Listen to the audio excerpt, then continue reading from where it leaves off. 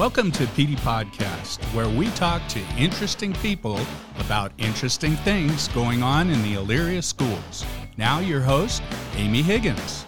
Hey everybody, welcome back to PD Podcast. It is a wonderful day. Spring has sprung, and here we are in studio. I'm here with Marty.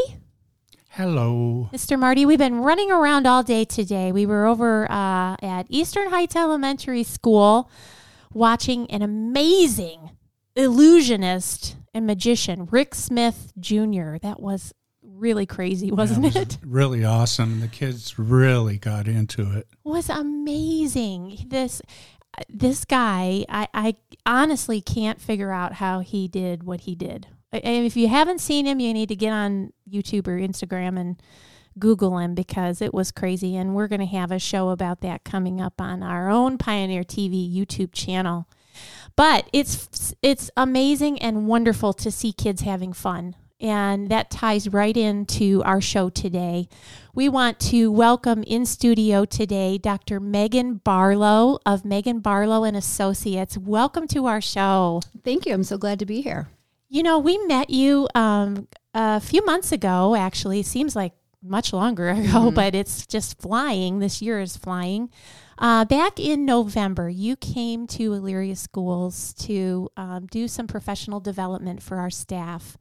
And I sat in on that session. I thought it was fantastic. There were just so many practical things about what you said, and a lot of it related to the stress that we've been dealing with over the last 2 years, post-pandemic, during the pandemic, and the toll that it's really taken on all of us. And you offered strategies for dealing with that. That's how we got to know you first in Elyria, I think. And since then, you've brought some other sessions to us specifically for our parents. Right. But can you talk to me a little bit before we get into really the meat of what we're talking about? I mentioned how fun it was to see kids today being kids. Yeah. I mean, doesn't that just lift your spirit? It really does. And I think you talked about, spring has sprung. And I think that kind of coming out of the, 100 days of darkness that we see around here, it really, kids getting outside and playing. And I think it is just really refreshing to see that. That's a good way to put it. Yes. I think it's more than 100 days. It probably is. Yeah. But in Cleveland, I think we have the grayest skies of more than Seattle, I think. Yeah, probably. I think we're number 2 in the nation for clouds. Cloud cover. So it is. I feel like, in my clinical practice, just hearing kids and teenagers even saying, and myself feeling it, okay, you just kind of feel a little bit more hopeful this time of year. Whether or not we all have sort of a Cleveland version of seasonal affective disorder or not, it's sort of I think something that we all feel when this time of year is like, oh, good, a change is coming. So yeah, and especially this year after what everybody's been through. And Dr. Barlow, you're a psychologist. Can you talk a little bit about your specialties? Sure. So I'm a clinical child psychologist, and I see a wide range of kids and families who come to my office. They, might have a concern about some sort of adjustment, maybe a family situation, divorce, or something along those lines, or they might have a diagnosed disorder like an anxiety disorder, obsessive compulsive disorder, autism. But I also work with kids who have chronic or acute medical problems. So how they adjust to that and how it might impact their functioning day to day, maybe even like headaches and stomach aches, chronic kind of conditions like that. But work with, a wide range of problems, and they come to my office, and sometimes we meet, on a regular basis. Sometimes it's checking in every month or couple months, something like that, helping them with social skills, things like that. And as you've, how long have you been in the business? Well, I guess since 2006. So how many years is that now? I don't know. How many I'm a communications major. 15, 16 Math years, isn't something my like that. strength. Yeah, something along those lines. I'll take your word for it. That sounds right. Yes. But, I bring that up because, I'm just so interested in your vision of what's changed significantly over this time. I mean, I have my own thoughts on, Marty and I have worked for the school district a long time. You see changes, obviously, over the course of the years that you cover schools, things that come in and out, things that you deal with in terms of issues that come up or whatever the case may be, interests that kids have. And then as a parent as well, you see what how things change for your kids as they go through their school years. But in your clinical view, what have been some of the greatest impacts or issues over the time that you've been in this business? I think that we know that anxiety has been on the rise, even pre-COVID. That's something that I think I have noticed a lot more of. And then I don't know if it's over the years or just kind of where I've practiced. I used to work at the Cleveland Clinic, and so I was at the main campus for a while, and then I transitioned to one of the family health centers on the west side, and then I went into private practice.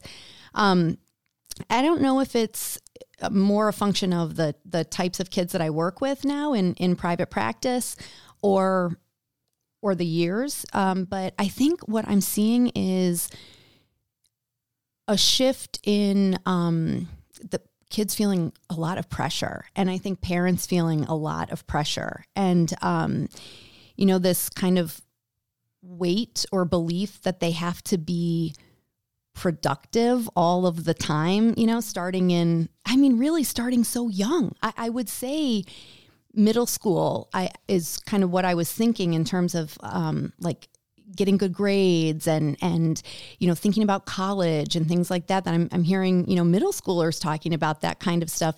But I actually think it even starts younger than that in sports. It's sort of like you got to get in and you got to get active and doing like year-round, soccer or basketball or whatever it is. It's not seasonal anymore. It's not like, oh, well, this is basketball season, and then when that ends, you do lacrosse or something different. It's like you have to specialize and you have to be really good. And oh, you're 9. Well, it's too late to try a new sport now, because everybody else is sort of ahead of you by now.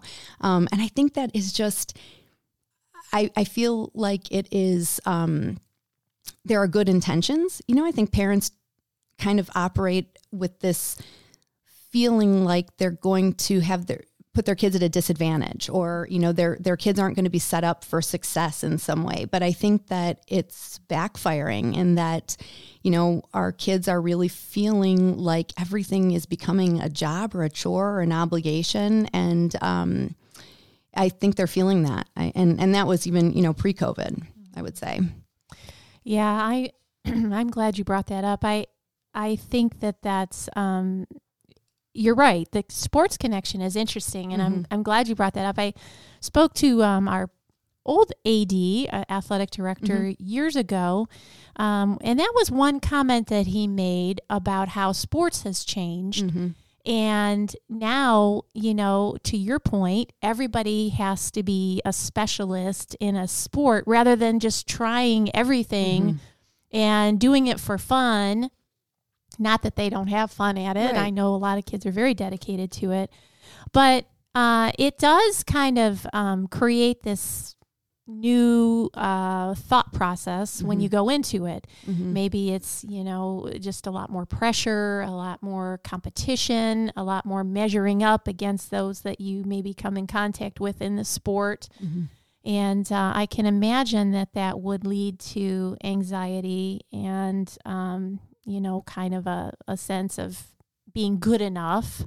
Yeah, I think so. And I think a lot of people talk also about social media and kids growing up really with their lives kind of on display and on stage. And actually, I was talking on Wednesday to a group of parents at one of the parent talks that we've been offering, and about the impact of social media and screen time. And this is a generation of kids who are growing up having, their pictures from their first day on earth, their parents may be posting a picture about, oh, welcome Amy to the world, here's baby Amy. And I think kids are kind of growing up with their lives like on on stage and on display. And I think parents also kind of get this feeling that their kids are on display and on stage. And so it becomes a lot about like, what can I put out there, almost like a PR, what accomplishment or achievement has my kid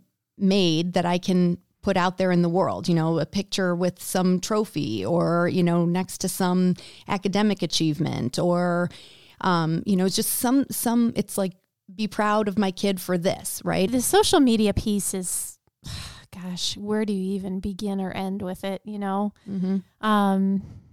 I don't know. As parents, I think it's, to your point, there's this pressure that comes with,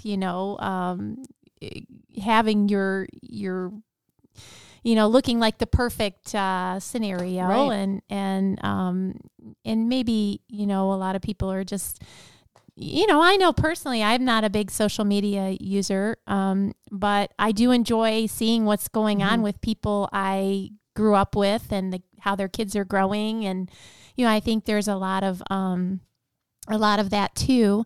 But to your point, I think it does create a new kind of psyche, I guess, for your kids as they grow up in the spotlight, and they're just so comfortable with, at least it appears the kids are so comfortable with just putting their lives out there now, and I know in the school system that often leads to issues that we need to address because they don't often know boundaries. Yes. Yeah. And you always try to talk to them about the lasting impact of social media and the things that they do on it.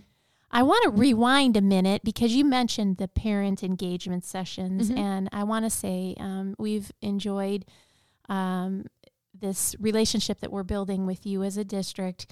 You came to us for our staff PD, and then I know that you have been working with us since March with a parent engagement series. Right. And the topics are so timely.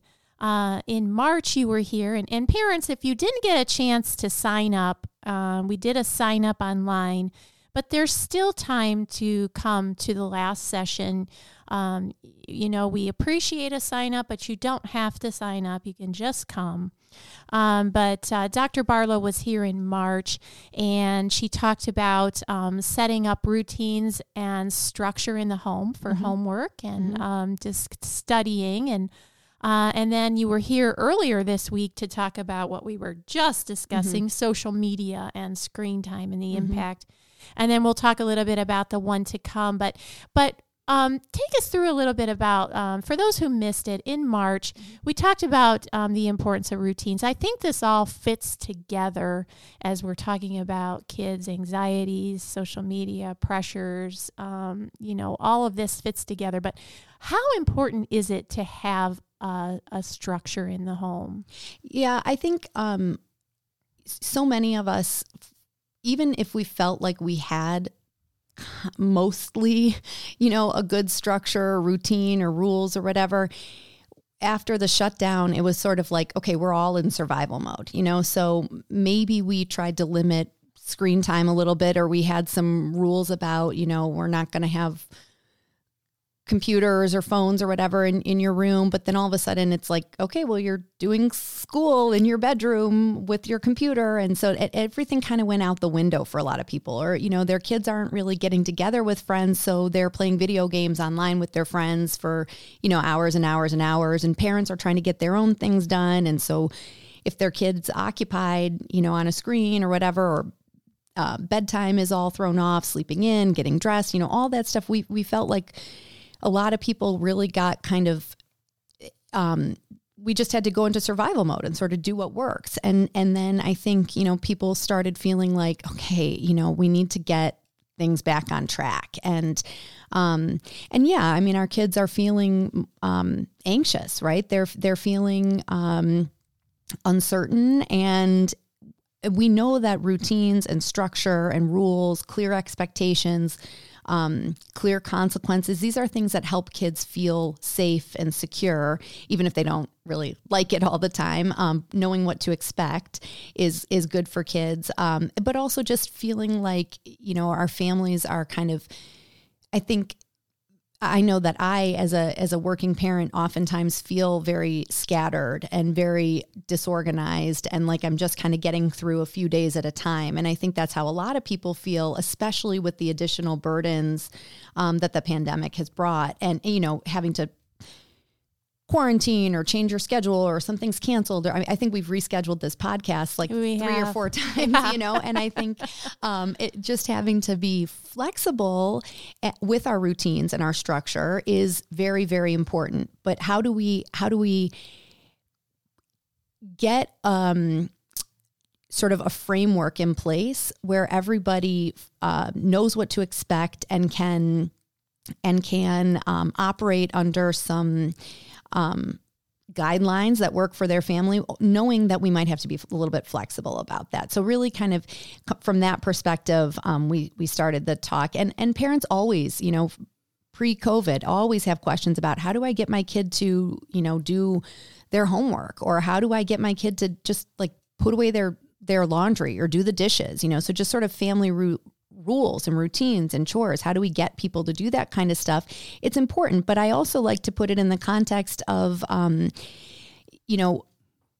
pre-COVID, as I mentioned, we know that rates of anxiety have been increasing in our youth. And post-COVID, we know that anxiety, depression, behavioral disorders, we're seeing these rates doubled already, and in our kids and our teens. And as I think about some of the things that help our well-being and happiness overall, it's having a sense of purpose, and knowing that you fit in, connection, purpose. These are all really important things that help us feel good, and as adults, as kids, as teenagers. So knowing that as a kid, you've got some jobs to do, that you actually matter, like doing the dishes or, putting away your laundry or whatever it is that your job or your chore is at home. Maybe a kid doesn't actually like having that chore, but it is helpful for them in terms of their well-being to know that something that they do has an impact on how the household runs. And we can start that from very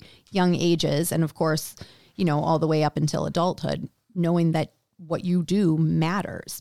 So the old-fashioned chore list is important, and that's something that, is still an important piece to the family life. Yes, yeah, for sure. What else is there, if, for parents who are just tuning in, what else would you recommend as far as like the easy steps to getting started with setting up a structure? I think you raised such great points about how things might have been before the pandemic, and then how that threw everything off for a lot of people, because where you may have limited your child's screen time in the past, now out of necessity, they're learning from home, they're doing all of their classwork that way, they're meeting up with friends and family that way.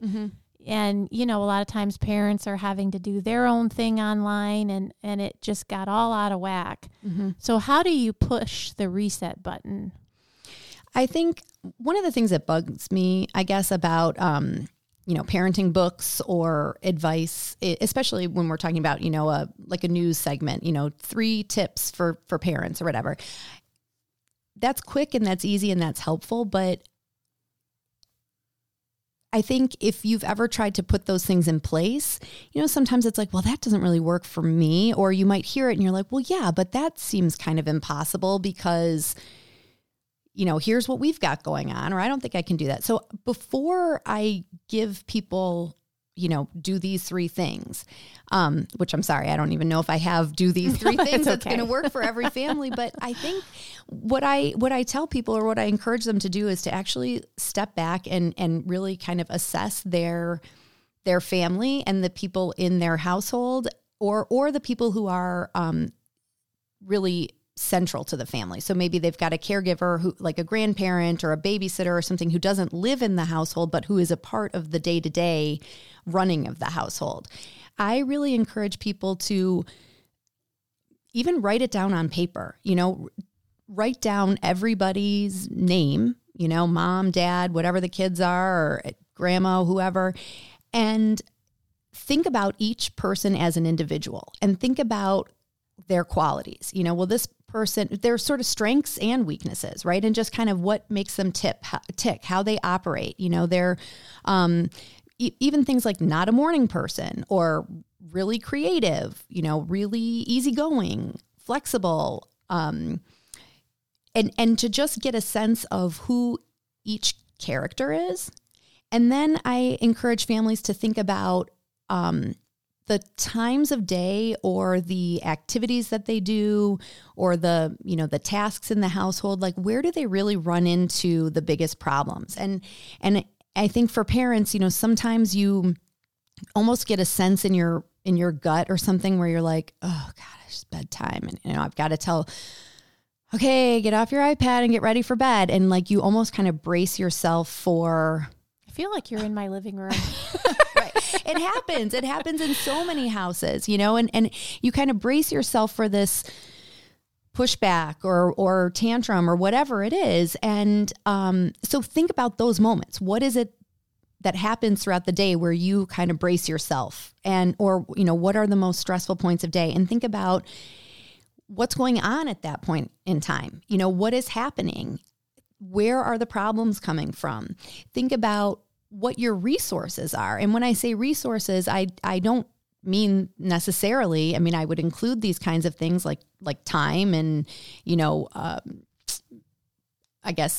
material resources, but I also think about psychological resources like your energy, or you're just like, I know, for example, that I am not a night person. I am much better in the morning, and I have a lot of patience until I don't. And that is usually like when I need to get myself in my pajamas and I need to be done for the day. And I can, be a parent with a good sense of humor, and I can be really patient. And when I am telling my kid now, get in bed, I want to kiss you and I want to leave this room and I want to be done.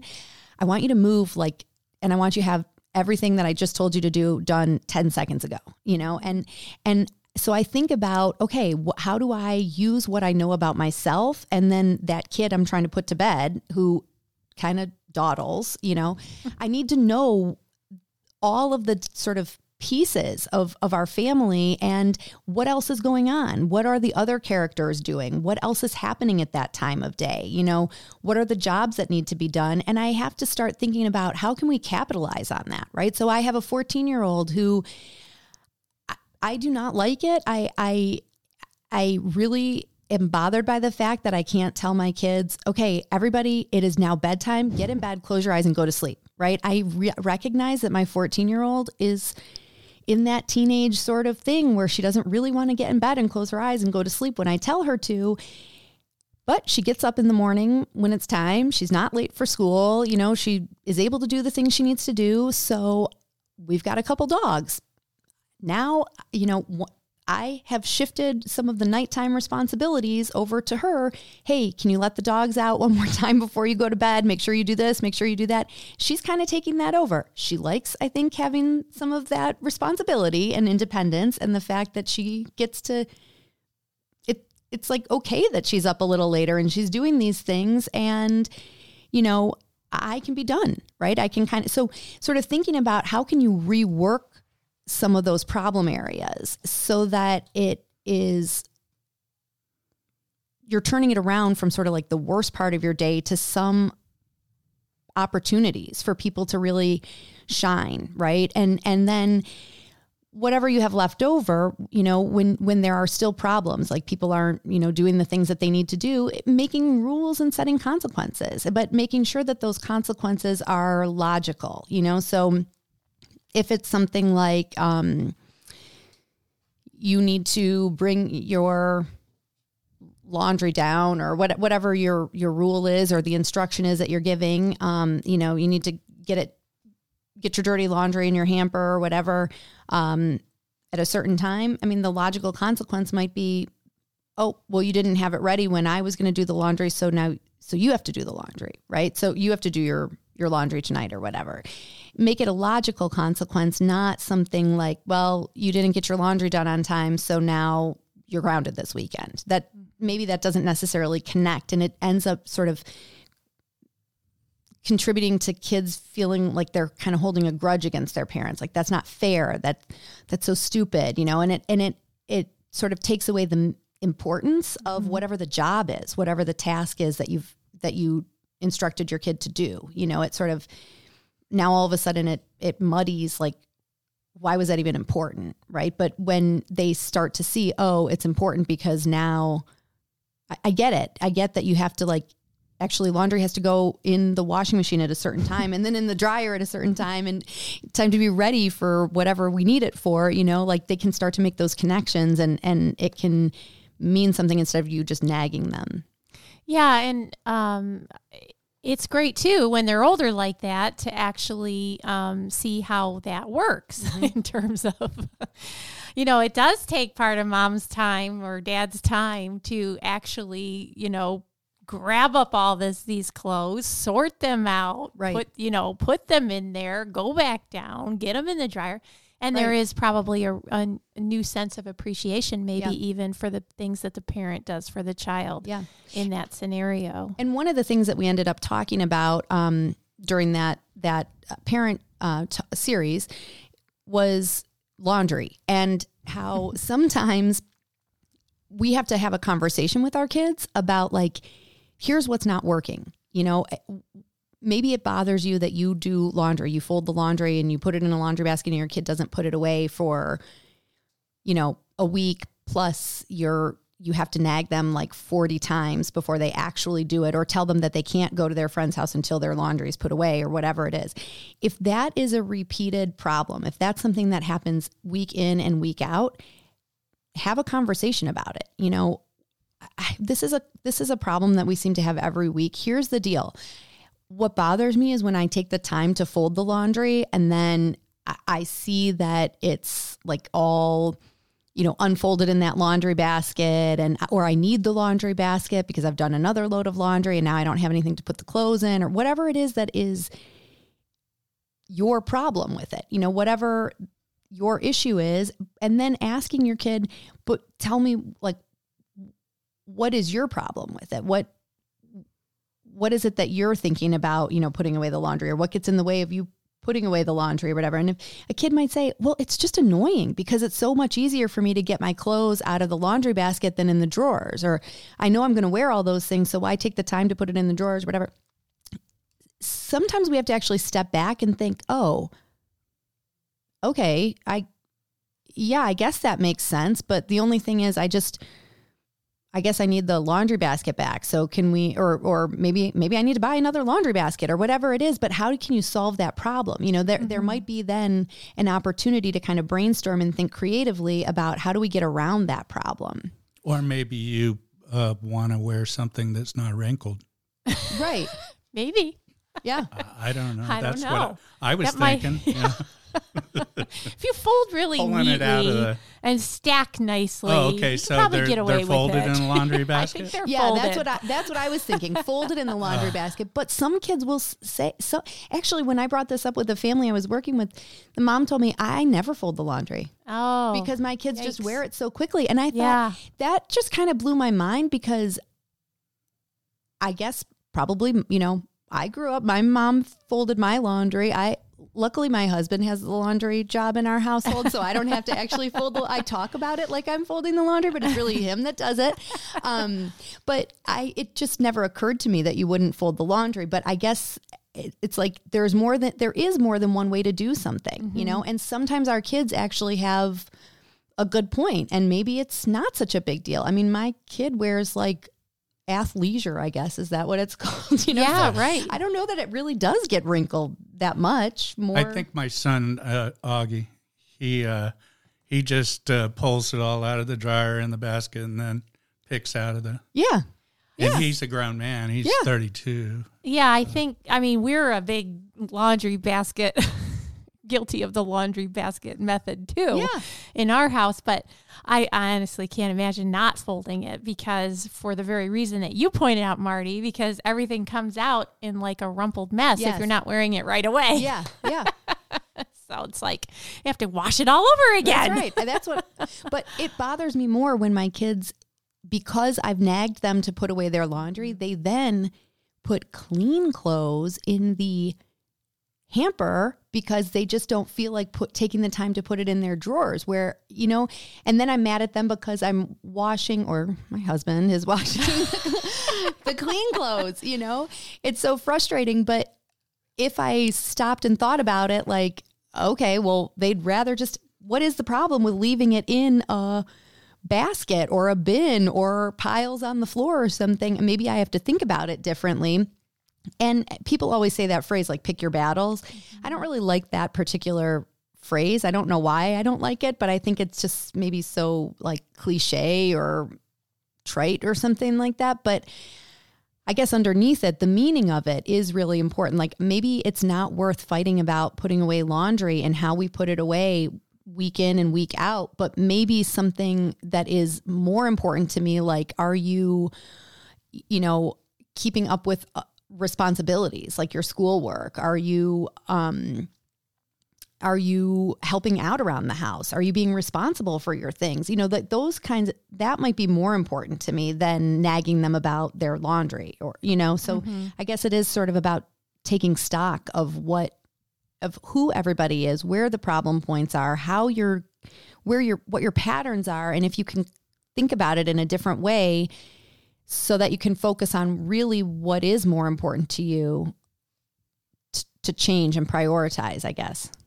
And I like that, getting to know like the characters in your house. Yeah. You all live together and your little quirks and things, but really kind of stepping back and assessing like, I know this about myself. And, to your point, that I know that I don't function well when I'm tired. And, when I'm done, everybody needs to be done because it's just not, going to work.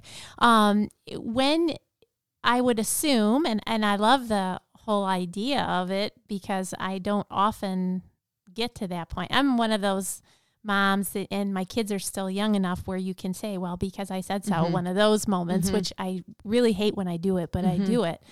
And the idea of like actually working through the problem and giving people ownership in it and maybe letting them have some wins because you come to a consensus that, maybe that there's a different way is better than yelling at each other. Yes. I think it's definitely better than yelling, but I know that there are some things that we are going to need to tell our kids. It might not be because I said so, but like you might not need to use those specific words, but there are some calls that parents are going to make and their kids don't necessarily have as much of a say-so in, right? Like, parents and kids don't necessarily have an equal vote necessarily in what is and isn't allowed. For example, like I do manage my kids' screen time. I do have limits about how much time they can spend on their phones, whatever. And I know that my kids don't like that. And they feel like they're the only kids who have screen time limits and things like that. And my 14-year-old actually and I had a conversation the other night, and she said something because I feel like I already kind of give more than I'm actually comfortable with because you're sort of stuck in this, like, I don't really like you on TikTok or whatever, but I kind of know that that's or Snapchat, but I know that that's how a lot of your friends communicate. And I'm okay with some level of that, because I figure you probably need to learn how to use these things, and I would like to help you learn. And I also don't want you to just go behind my back and do it because you, and then get yourself into a spot where you can't come to me and talk to me about a problem or a question or something like that because you're afraid you're going to get in trouble because you snuck behind my back to do it, So I already feel like I'm kind of giving more than I'm comfortable with, but I do have a limit of where I say, and she acknowledged, I know that you probably know more, like because of what you do. I know that you probably know more than other parents, but I just wish, I feel like you don't trust me, or I feel like I'm like a baby or something compared to my friends because they're, allowed to manage their own time or whatever. And I can acknowledge and respect where she's coming from. I really do recognize that that's hard for her, and it is annoying and frustrating for her. And I can say, I'm really sorry it is that way. And it's just where it is right now. It's just what's happening. So it's not really because I said so in a no discussion, let's stop talking about it kind of way, but it is more of a, I'm hearing what you're saying and I get it. And I know this is hard and this is where it is. Sorry. I'm sorry about that, but I also do try to, there are certain situations where maybe if a kid is like one of my own kids, or if I'm working with families and kind of working through some of these trouble spots, like if a kid is really bugging you and you're sort of at a point in your day, or, you can't really think clearly and you sort of know maybe, but I already said no, but now you're bugging me about it. And I'm kind of thinking maybe, because I actually don't know why I said no in the first place, but I can't actually think clearly about it. It is okay to say something like, right now, we're going to stick with my original no. I get it though, that maybe there's something more I need to think about. So let me think about it and we'll talk about this later. Or like, I want to hear what you have to say. We'll talk about it later. So again, it's not a because I said so. It's more of a like, let's stick with this for now, but we will revisit. Let's talk about it now. I'll hear what you have to say, because sometimes you just can't have these like, coffee talks while you're trying to manage everything going on. You can't have a calm conversation with your 8-year-old about Roblox or whatever, and what they want to do and buying Robux or whatever. And you just need to get through the moment, and you're trying to avoid a meltdown, but you're also trying to maintain their respect and their dignity and a collaborative relationship, Yeah, I love that. I hope I don't say because I said so as often as I think I do. I'm gonna really look at that from now on. With regard to screen time, you said that you work really hard to manage that in your own children's lives. What is there a magic number? I mean, I know you can go online and search what's appropriate. It seems really unrealistic these days, though, I have to say. And I say 10 minutes. Oh, yeah, right. When you get home, after you do your homework. Yes. And then you go to bed. His children don't live at home anymore. I'm going to turn the internet Did I off. mention they're in technology? So right, so they're on all just day. Start there. Yeah. Luckily, we didn't have smartphones when they were little. Yeah, it has changed the world for sure. I remember my daughter the most being on the internet because it really wasn't that old. So it sort of evolved as they were evolving, as their ages. And she used to have to sit at the computer table with the desktop computer. And, so at least, because I know how hard it is to take them off when they're chatting and whatever. But at least we can just walk by, keep walking by. She didn't carry the computer to her room every time she went. Right. Right. And now on the phones, I can barely see, the phone. So on a gigantic desktop, you had a little bit of a better Right. And I mean, a lot of these apps, that you weren't even talking about apps. I'm sure there's an entire show we could do on what parents should know about apps. Yeah.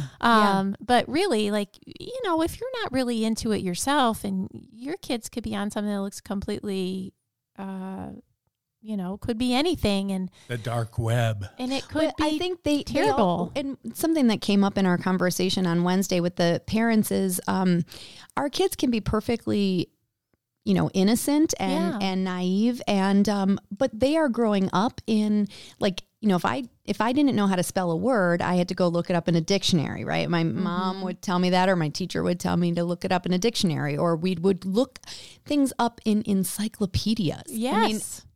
I can't believe that I used to go to encyclopedias to look I things plagiarized from encyclopedias many times. You're so successful. Right.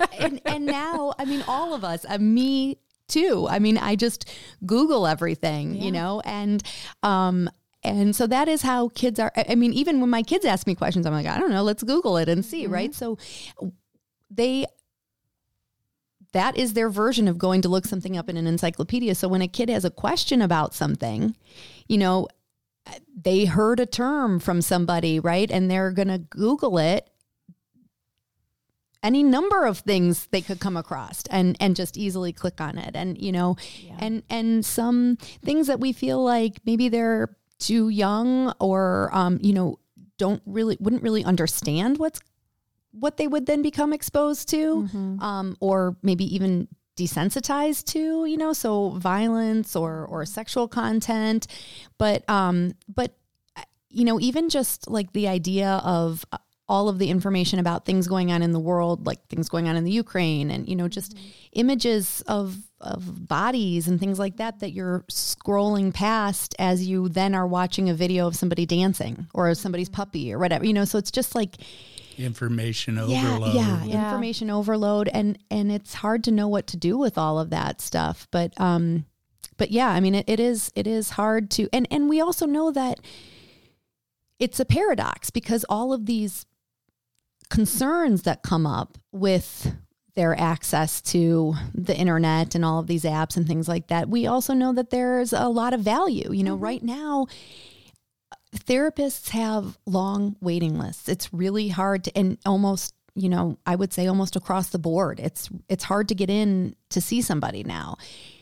There are apps and there is technology to help you learn some of the coping skills. And, this podcast, hopefully people are going to have access to information that they wouldn't have had otherwise, right? Or just jokes. Some of the ways that I maintain connections with my friends, it's not really about, posting on social media. It's more like I see a meme and I text it to my friend or, she texts me back or whatever. And we laugh and we're staying in contact, but we're not having, a half an hour or an hour long phone call because we don't really have the time in our stages of life right now, So there are a lot of benefits that we have access to with these little computers in our phone, in our pocket or whatever. But it also brings a lot of sort of new challenges in parenting, I think, and in growing up.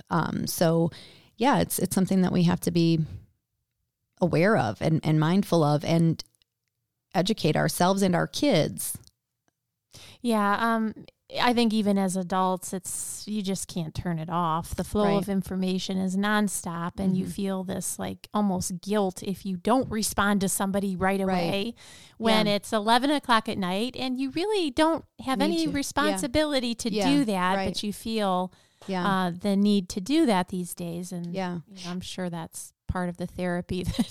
Well, and I think you asked at the beginning if there was any, number, a specific like the number. magic number or so. There are guidelines that do feel very unrealistic, like a 2 hours or less, right? But we know that our kids in elementary school have Chromebooks all day, so, and their homework is online or whatever. I really encourage families to not necessarily hear that number and then think, oh, well, we've already blown that, so let's not. So, oh, well, we're just not doing it. But instead to think about what is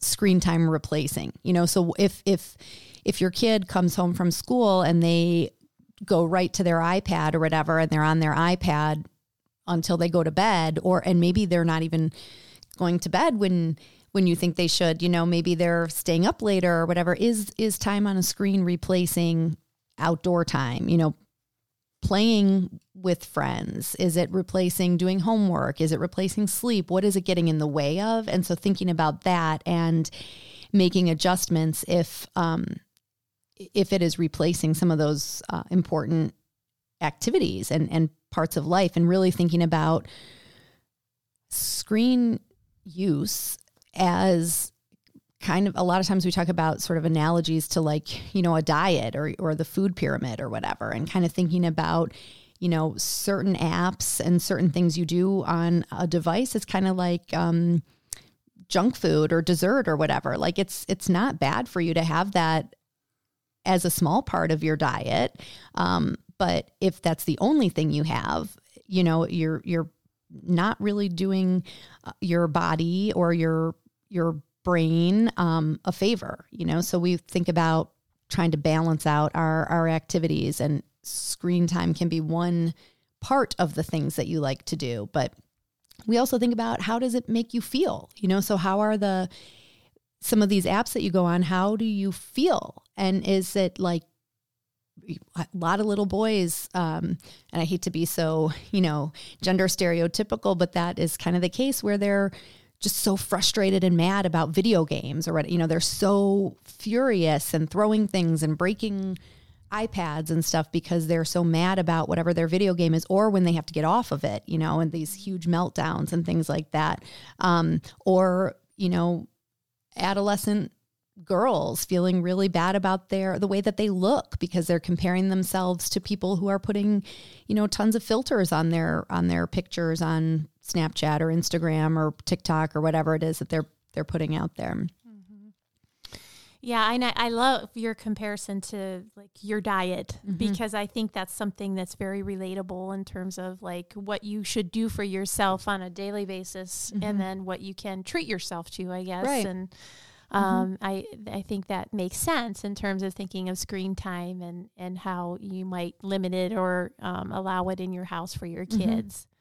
But as we mentioned, that you're here again in May, coming back to Elyria in May. On May 11th, you'll be back at Elyria High School in the dining hall, talking about social skills and social problem solving. And we started the show kind of talking about the rise in anxiety and these kinds of, you know, feelings that kids are experiencing maybe more than ever. This to me is just such an important topic if you're a parent. How do you even help your kids when they come home and they're dealing with social issues at school? I think probably one of the most important things, I think, to keep in mind is to avoid the temptation to make assumptions or show your cards, I guess, as a parent. You know, you sort of show your emotional cards, because I think our kids might come home and, let's say, they make a statement like, you know, no one will play with me at recess. And that just kind of tugs at you as a parent. You know, you feel bad for your kid. You feel like you want to defend your kid. Or maybe you feel like your kid has done something to deserve it. You know, maybe you're critical of your kid. Like, well, because you always do such and such, and I told you if you're so bossy, then people aren't going to want to play with you. You know, so it really pulls from parents. A kid coming home and saying something like that, it's just so natural for us as parents to have a very strong emotional reaction and to kind of pounce. And I think that our kids sense our intensity, and there are, you know, few topics that I think bring such intensity from us. You know, if my kid is telling me about something that he did on Roblox, I'm like, you know, I'm thinking about something else. I'm trying to maintain my attention to whatever he's telling me, but I'm not really interested, you know? But if he told me that there was some problem with a kid at school or someone was being mean to him, I would be interested in that, right? But I have to try to tone my intensity down a little bit and not make it such a stark difference from when he tells me about anything else going on in his life. Because, you know, it's almost like if you think about a toddler learning to walk, you know, a 1-year-old or something learning to walk, when they fall down, you know how like you might feel like you want to lunge toward them or gasp or something like that, but you realize that a lot of times they fall down and they look at you for your reaction, you know, and like if you've got an upset look on their face, on your face, all of a sudden they start crying. If you just do like a uh-oh, then you know they might just say uh-oh and they get up, right? So we need to kind of get ourselves regulated, I guess, and sort of calm enough to like, we want to hear about it. We want to explore whatever it is that they say, but we don't want to give a signal like this is an emergency. You know, this is a horrible thing that's happening and we need to react and get it handled ASAP.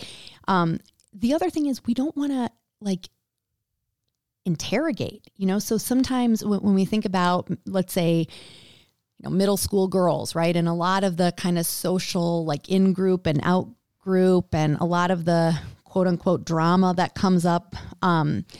If our kid tells us something about that and, you know, the next day we don't want to right away ask, well, was so-and-so nice to you? Did they include you?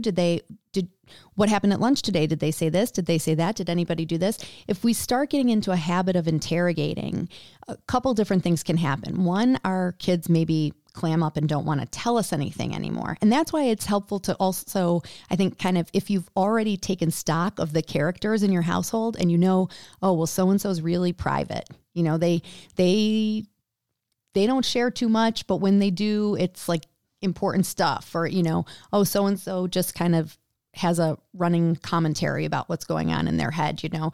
But you kind of need to know who you're dealing with in your household, right? But if you've got a kid who is kind of private and now all of a sudden they told you one little thing and now you're like pulling and questioning and, you know, one bit of information turns into 55 more questions, they are probably going to be a lot less likely to open up to you in the future. Or if you tell them that they should handle it a specific way that they're not comfortable with, you know, so you might say, well, she's not your friend. So you need to stop. Don't sit with her anymore. She's not a good friend. She can't do this. And if you're very firm about it, you know, like this is the only way to handle this, you know, maybe your kid's like, well, I still kind of want to be friends with her, or maybe I don't want to be best friends with her, but if I'm not friends with her, then I'm going to lose all these other people. So I kind of want to keep things like cordial, you know? So maybe your kid doesn't want to tell you that they're not going to do whatever it is that you told them they should do, right? So you might have a kid who now all of a sudden clams up, or you might have a kid who realizes, oh, this is really the way to get mom's attention, you know, or dad's attention. They really zero in on me and what's going on with me when I'm having a problem with somebody, right? So then all of a sudden it's almost like we accidentally reinforce having social problems. And you know, sometimes that kind of fuels the fire and kind of like leads to ongoing problems with friends because it's a way that our kids can get the nurturing or attention from us. So we want to make sure that we're staying calm and maybe not asking questions, but more like if your kid comes home and says, you know, I hate Marty. He's such a jerk. Instead of jumping in with, sorry, Marty. That's what Amy always says. Instead of jumping in right away with, Amy, that's not nice. You know, we don't call people jerks, or, you know, like instead of trying to jump in and See? We don't want to jump in and correct, but we also don't want to jump in and be like, what did that jerk do? You know, we don't want to jump in too hard on either direction. We might say like, Marty's a jerk. What's going on? Yeah. Or and sometimes I just why are you a jerk? Why do you have to be such a jerk? Right. And maybe not even saying why, but maybe just repeating, you know, like, oh, Marty's a jerk. And then our kids are more likely to say, yeah, he told me that I couldn't play with him and, you know, Sam because only 2 people could play that game. So then you're like, oh, so at recess, you wanted to play with him and Sam, but Marty said there were only room for 2 people. Okay, well, what were they playing? Checkers? Oh, yeah, well, yeah, I could see checkers is kind of like two-person. Yeah. I wonder if there's a way, I wonder what you could have done about that, right? And so maybe your kid would say, well, I just wanted to be teammate. I just wanted to play like on his team. Or, so you might have an opportunity to say, what do you think you want to do about that? Right. Or what do you think you could do or whatever? And so kind of let your kid give you ideas. Maybe they already know what they want to do. Maybe they already know how they want to handle it. Or maybe they say, I don't know, it's fine. And they don't want to do anything about it. And that's okay.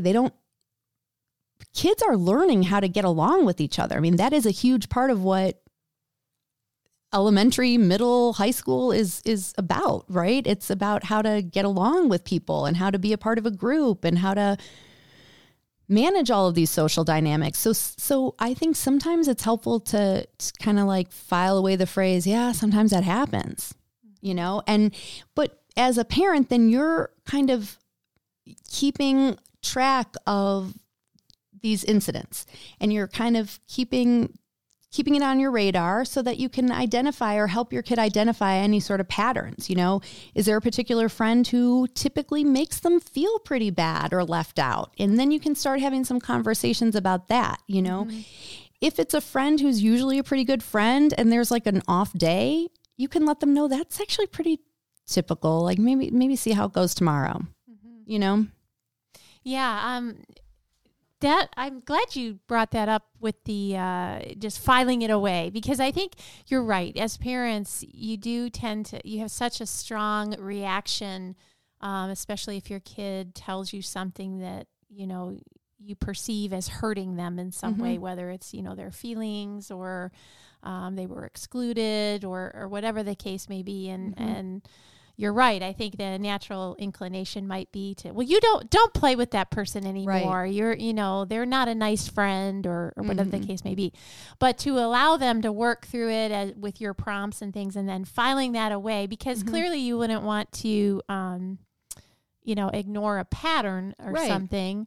But if you saw something that kind of appeared to be an area of concern, what do you recommend for parents in the way of, there's so many scenarios, so I know I'm just kind of blindly throwing this out there, but what would be kind of the recommended course of action for actually dealing with something that, you felt is, an issue in your child's life that might be causing anxiety or social pressure at school?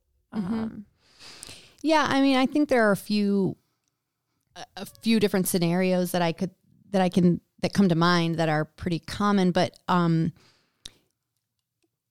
is if you feel like your kid is being targeted, right? And somebody's just being mean to them for no reason. And if we're talking about a younger kid, like an elementary school age kid, I would say, there are a couple different ways to handle it. One is, and maybe one of the kind of first steps, if you're really getting a sense that something is going on that's not right, it's really hurting your kid, and you've recognized this pattern, I would say some kind of contact with the teacher is probably appropriate, just to say, and again, not in an accusatory, like really resist that temptation to go on the offensive and attack, recognizing that, all of us in this room, our kids have probably done something mean to somebody else at some point in time, because that is a part of learning how to not do mean things to people. That like you might be hearing your kid's side of it, and you might be thinking that your kid is being targeted and there's no, they haven't done anything wrong or whatever, but sometimes a little bit of digging, you realize, okay, there's more to the story than what I'm hearing, right? So we don't want to just go on the offensive, but I think it is important to get a little more information. And I think going to the teacher and just saying something along the lines of, I've been hearing a little bit about whatever's happening. I wanted to check with you to see if you can give me any insight into what you're noticing or what you're seeing, and that teacher, and I've had plenty of situations where a teacher maybe is able to share, well, I can see why your kid would think that,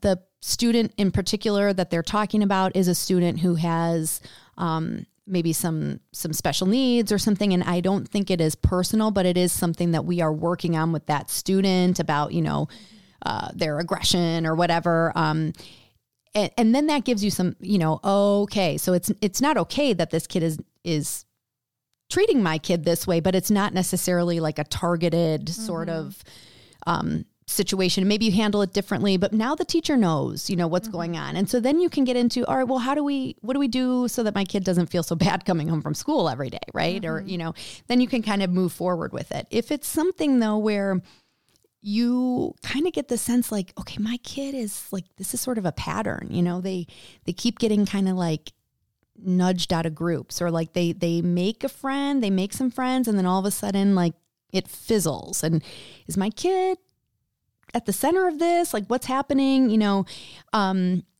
That's where I think having taken stock and kind of recognizing who your kid is for the strengths and weaknesses, and thinking about in a pretty detached way, I guess, what are some of the things that your kid could be doing to contribute to that? And is there an area there that we can work on some skill building? So like we know, for example, kids who have ADHD often have difficulty with social skills. Maybe their impulsivity or their, inattention to social cues or whatever leads them to kind of fall into these patterns of just like being intrusive, and not recognizing when what they're doing is annoying somebody else. And so how do we help them build those skills to make some changes so that they can maintain friendships? But yeah, I mean, I think there are lots and lots of different situations. And one is probably talk to the school to see if there's something that they can do to help. But the other is to look at and think about, what can I do to help my kid make some changes to kind of prevent some of these things from maybe happening to them, or help them navigate these situations? I think that's great advice. And just speaking from the district's perspective, we are lucky enough in Elyria to have lots of resources at our fingertips. So for parents that, may have a concern, it's a great place to start, as Dr. Barlow pointed out, with your teacher. And then the teacher may be able to refer you to another specialist on staff, or your child to another specialist on staff to kind of work through some of these issues. I appreciate that you said that. I